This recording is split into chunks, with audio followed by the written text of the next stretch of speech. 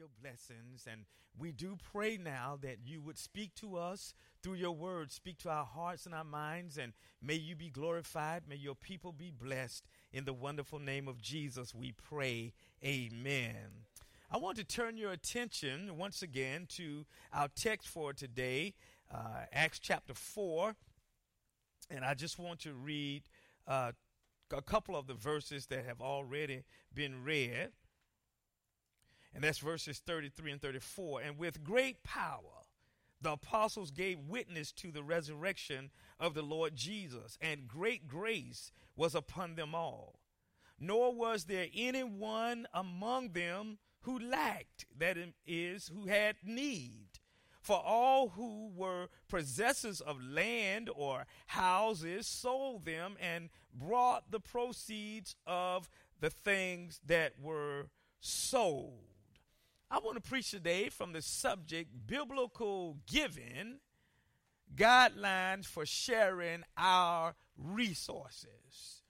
Biblical giving, guidelines for sharing our resources. And I felt compelled today, as we are still in the first month of a brand new year, the year 2018, to preach about biblically based giving. And I also felt compelled to preach about giving because, as your pastor, I have been asking you to give.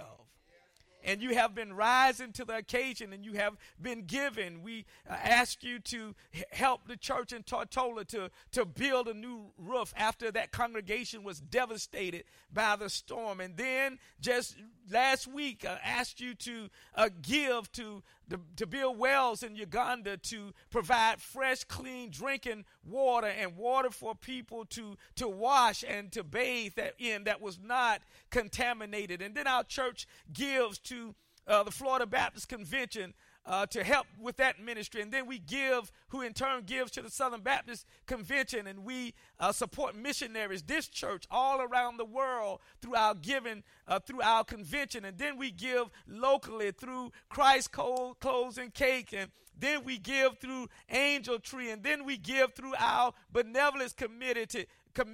And so this church gives, and gives, and here it is in 2018. Pastor has asked you to continue to give. And so it's only fitting that as we move towards 2018 with all of this giving, that I preach about biblical giving guidelines for sharing our resources, sharing the resources that God has poured and continues to pour into the Good Hope Church.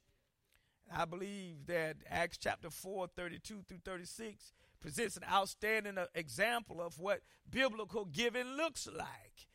The text tells us in the early days of the church, when persecution was running rampant for those who followed Jesus Christ as Lord and Savior, when they were persecuted, many of the people, church members, those who had trusted Christ, if you will, as Lord and Savior, came together and they pooled their resources to help those who were in need. Those who did not hoard what they had to themselves, did not stockpile what they had for themselves, but also they came together to help other brothers and sisters in Christ who had needs.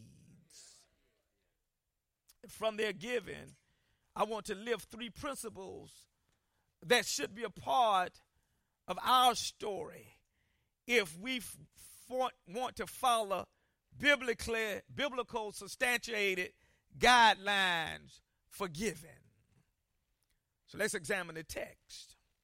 First, biblical giving must involve responsibility. Write that down. Put that in your mind. Biblical giving must involve responsibility.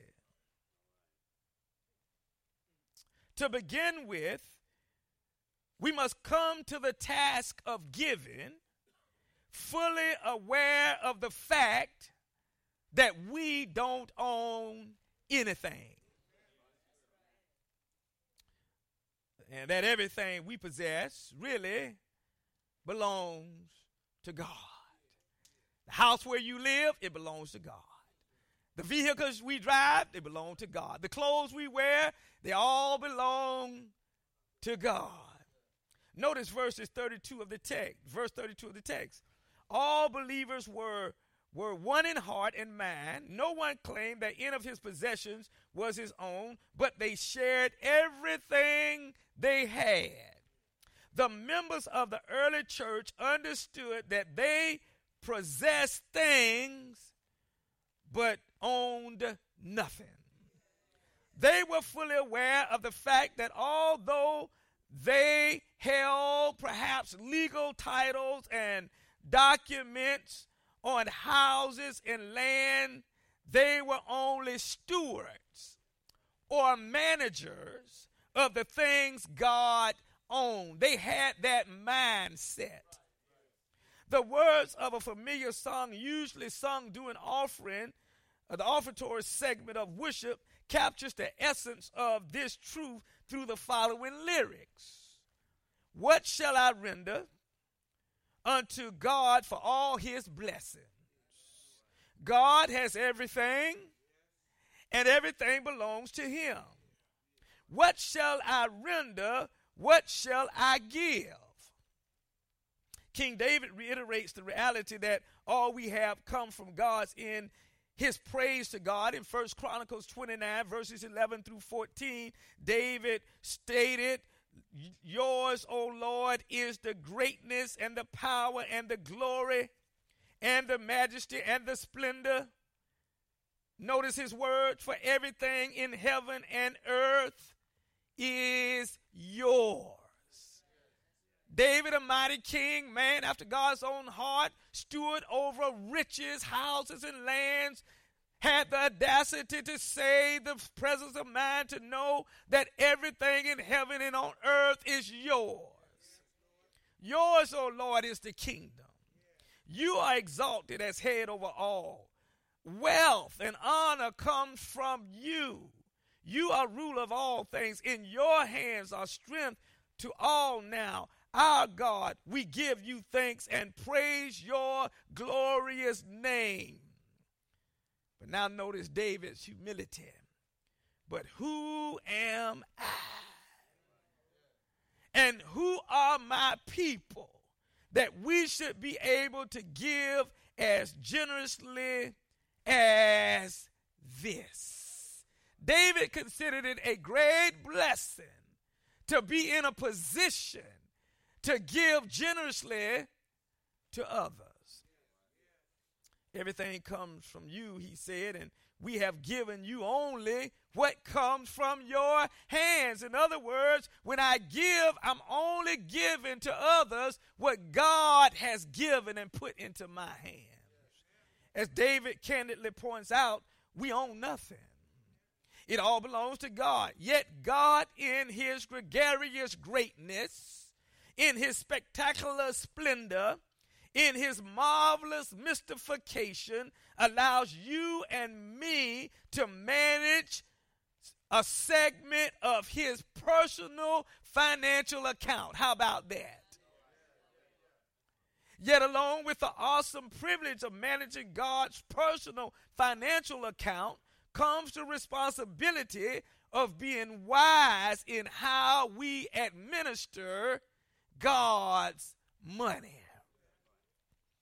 It is our sacred assignment to ensure that when we give, when we donate, when we contribute, or when we award God's money to a religious person or organization, we have put forth our best effort to know and understand the goals, the objectives, the core values, the needs, and most importantly, the beliefs and practices of those to whom we give. Now, some people live by philosophy that says, and I've heard it, I just give. And whatever the person or group does with the money is between them and God. But here's a truism. That's exactly the way con artists and charlatans and cheaters and swindlers and deceivers want people to think. Wolves in sheep clothing, hirelings, religious con men and con women target people, especially church people, who refuse to ask the tough questions, refuse to do their homework, and refuse to adequately scrutinize potential recipients of God's money. They view such givers as gullible and easy prey for exploitation. Now, growing up in Columbia, South Carolina, I lived near some projects, several projects, but one in particular was a project called Saxon Homes. Saxon Homes were red brick apartments, most of them two-story apartments, and they were designated as low-income housing. Low-income housing. People in Saxon Home, many of them were my friends, boys and girls. We went to school together. Many did not have much money. I vividly remember to this day a man coming into our community and putting up a large tent in Saxon Homes where he had religious services for a few nights. And every night he took up a collection from the poor people who lived in and around Saxon Homes. And I know many of them were poor because many of them were my classmates, and many of them were on subsidized lunches at school and on the free lunch program. But that's where he collected offerings.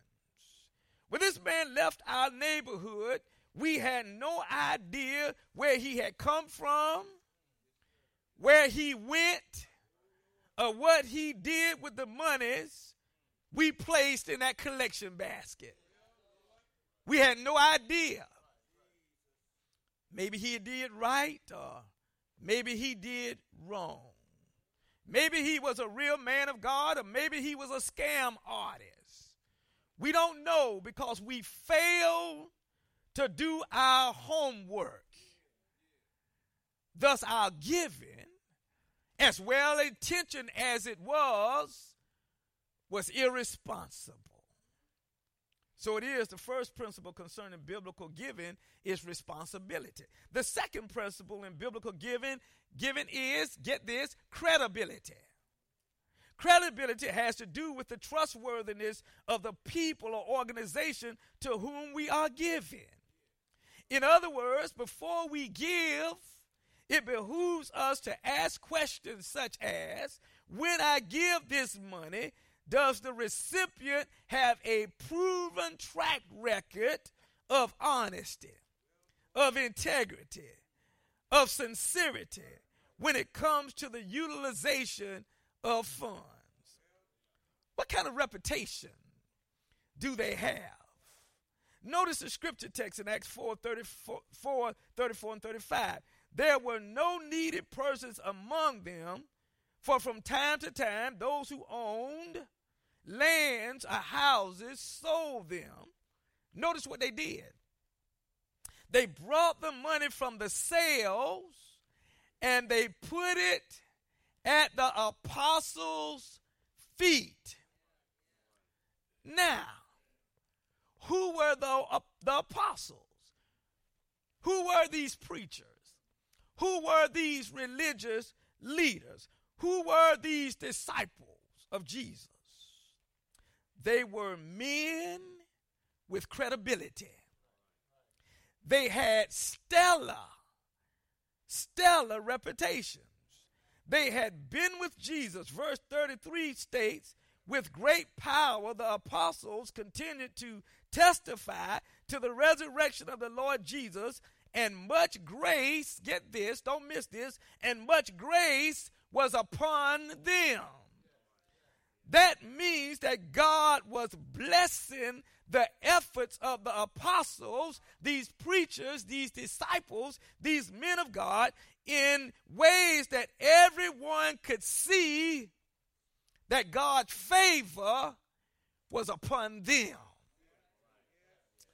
They were preaching, they were teaching, they were healing, they were counseling and carrying out their work, their duty, their service in a fashion that brought glory and honor to God and in a way that blessed the people of God tremendously. And verse 33 lets us know it. That's credibility. Unlike the man in Saxon Holmes, who came with a lot of lip service, but no track record of life service. We didn't know where he came from. We don't even know where he went. He came talking a good game, but there were no efforts produced by him that would represent that God's grace or God's favor was even upon him or his efforts. In fact, when he left, there was no spiritual change, at least in my friends and I. There was no social improvement.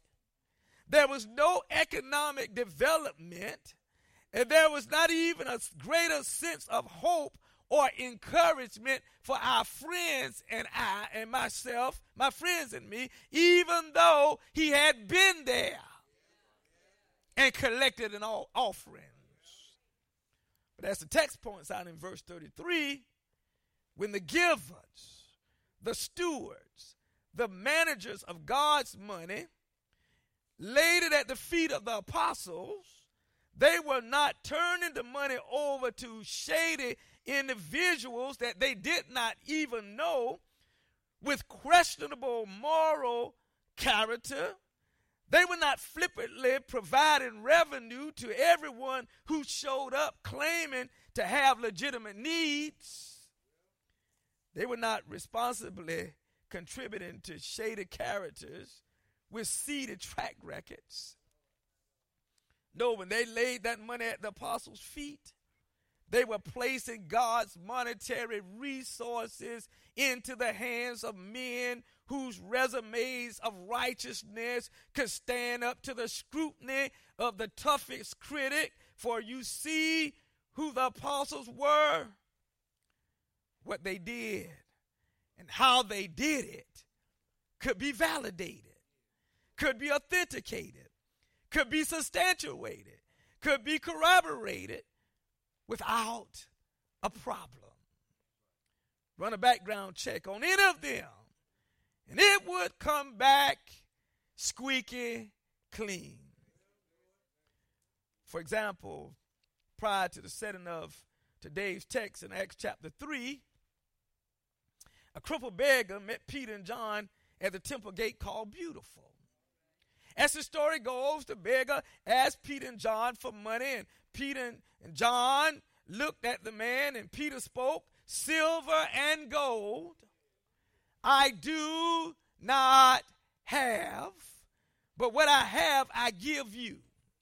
In the name of Jesus, Christ of Nazareth, walk." The Bible states in Acts chapter 3, verses 7, 8, taking him by the right hand, he helped him up, and instantly the man's feet and ankles became strong. Verse 8 explains that the man jumped to his feet and began walking. This is God showing up in the life and through the life of the apostles. Then the man went with them, the text says, into the temple courts, walking and jumping and praising God. This is God showing out in the life of the apostles. Now watch closely. Here is the authentication, the verification, and the substantiation. Verses 9 and 10 states, when all the people saw him walking and praising God, they recognized him as the same man who used to sit begging at the temple called beautiful, and they were filled with wonder and amazement at what had happened to him. What are you saying, Pastor? What I'm saying is that the proof was in the pudding. The credibility of the apostles, of the preachers, of the pastors, if you will, and their ministry was confirmed through the power of God. That's credibility. The people did their homework. They saw for themselves that the apostles were authentic, they were genuine, they were real. How did they see it? Because everyone knew the crippled man had really been a crippled man. Help me, somebody. He had really been a crippled man and not some fake plant used to produce a fake miracle by a fake minister. Why is credibility so important? It's because, as I've told you before, church, religion is a lucrative market. And there are practitioners in the marketplace who roam to and fro looking for naive individuals, unsuspecting groups and congregations to take advantage of. Jesus referred to them as wolves in sheep clothing, harlots. The objective of wolves and harlots is not the feeding of sheep, but rather the fleecing of sheep. Many of you have heard at least the statement, let the buyer beware. Well, here's a truism. Let the church beware. Let Christians beware. Let the church beware of wolves in sheep clothing, con artists, slicksters, who are always on the lookout for gullible prey, people whose niceness, kind-heartedness, and compassion they can take advantage of. False prophets like Jim Jones, David Koresh, Father Divine, Daddy Grace, and others are still finding their way into the religious marketplace and collecting big dividends. The biblical model for giving challenges each of us to do our homework and give only where credibility has been fully established, and don't feel guilty about it. Third and finally this morning, third principle in biblical giving is accountability. To be accountable in our giving means that we should know how the money we give is being used. Now, when I came to you last week, one of the things I tried to do, and even with Tortola, is to share with you, this is how the money will be used. To be accountable means that we should know how the monies we give are being used. Notice what happens in verse 35 of the text. After the money was put at the apostles' feet, the text states, and it was distributed to anyone as he had need. Right here in the text, right here in verse 35, is the principle of accountability. Everybody who gave money knew exactly how the money was being spent. There was no question in anyone's mind how every red cent of the money they gave was being spent. Everybody knew where it was going. For the text says, and it was distributed to anyone as he had need. Anyone in the body that had need, all of the brothers and sisters that had need. Well, everyone who contributed to the ministry of the apostles knew that where God's money was being spent. They were able to trace it to the cause for which it was given. Now, here at the Good Hope Church, we believe in biblical giving. And we are well aware of the reality that we are accountable to our Lord and Savior, Jesus Christ. That's the first thing. We are accountable to our Lord and Savior, Jesus Christ. We are accountable to him, and we will answer to him. I reminded of the text in Matthew 25, where Jesus said to the sheep on his right hand, when I was hungry, you fed me. When I was thirsty, you gave me drink. When I was in need of clothes, you clothed me. When I was in prison, you came to see about me. And those givers, those believers, going about doing what God asked them to do, ask the question, when did we see you in need and help you? And the king said, when you did it unto the least of these, my brethren, you did it unto me.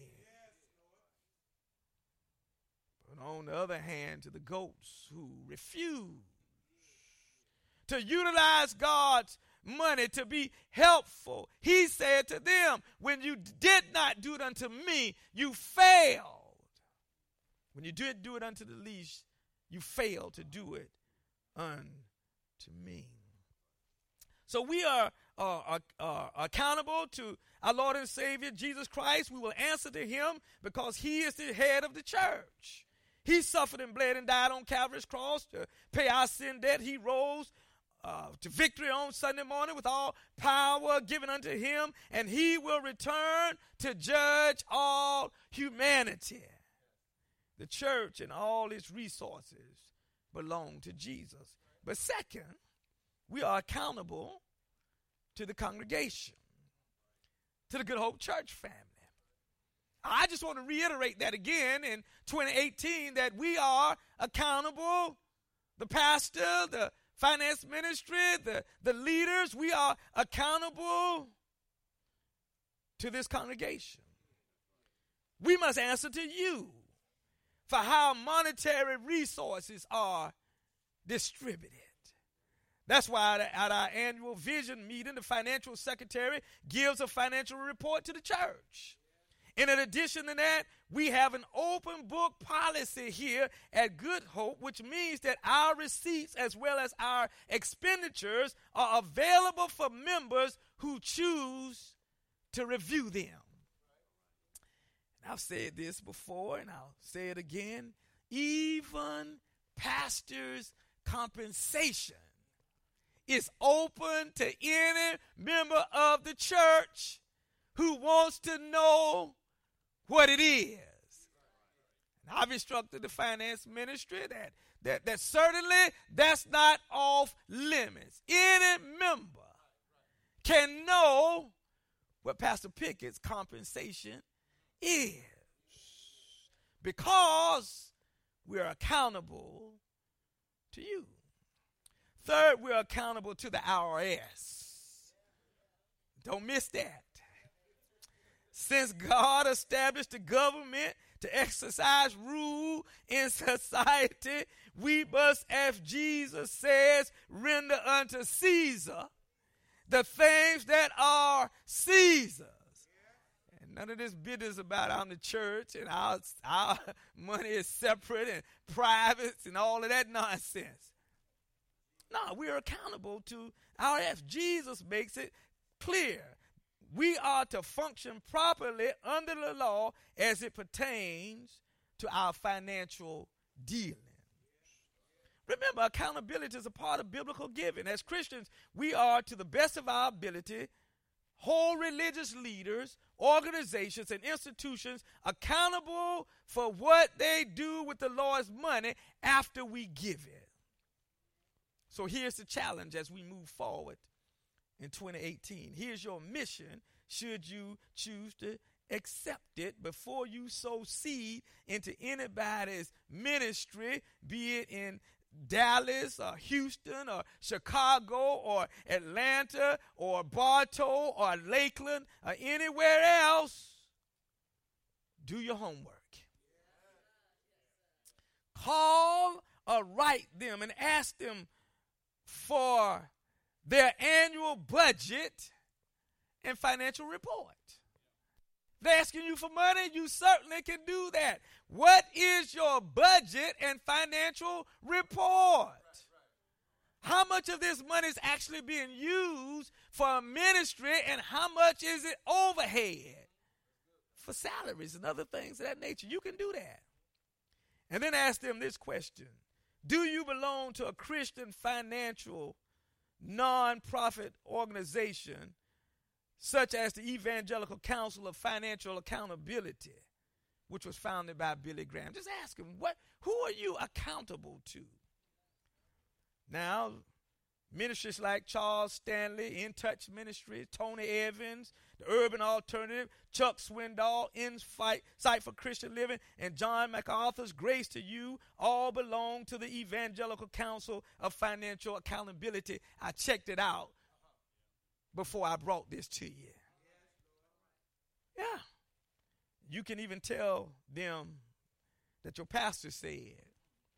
In the book of Acts, chapter 4, verse 35, everybody knew how God's money was being spent. And if they send the report to you and you're prayerfully satisfied with the result, write the check or swipe your card. But if they refuse to send a report, stay as far away from them as you can, because either they are too lazy to follow up on you, or they don't consider you a donor worthy of the extra effort, or they have something to hide. Stay away from them and then consider yourself blessed, because you have not been duped by some silver-tongued con artist who tips more at dinner than you make in an hour, who sleeps in while you get up early and go to work, who lives in some lavish mansion with chef and maid service, who cruises on luxury liners, soaking up sun in exotic places, or even buy multi-million-dollar airplanes on dollars given by hard-working church folk who say things like, it's up to them to do the right thing once I give. Father, we thank you for the resources that you allow to come into this church. May we always, without exception, use your money, your resources, in a way that will bring your name glory and honor, in a way that will help your people locally and globally. In Jesus' name.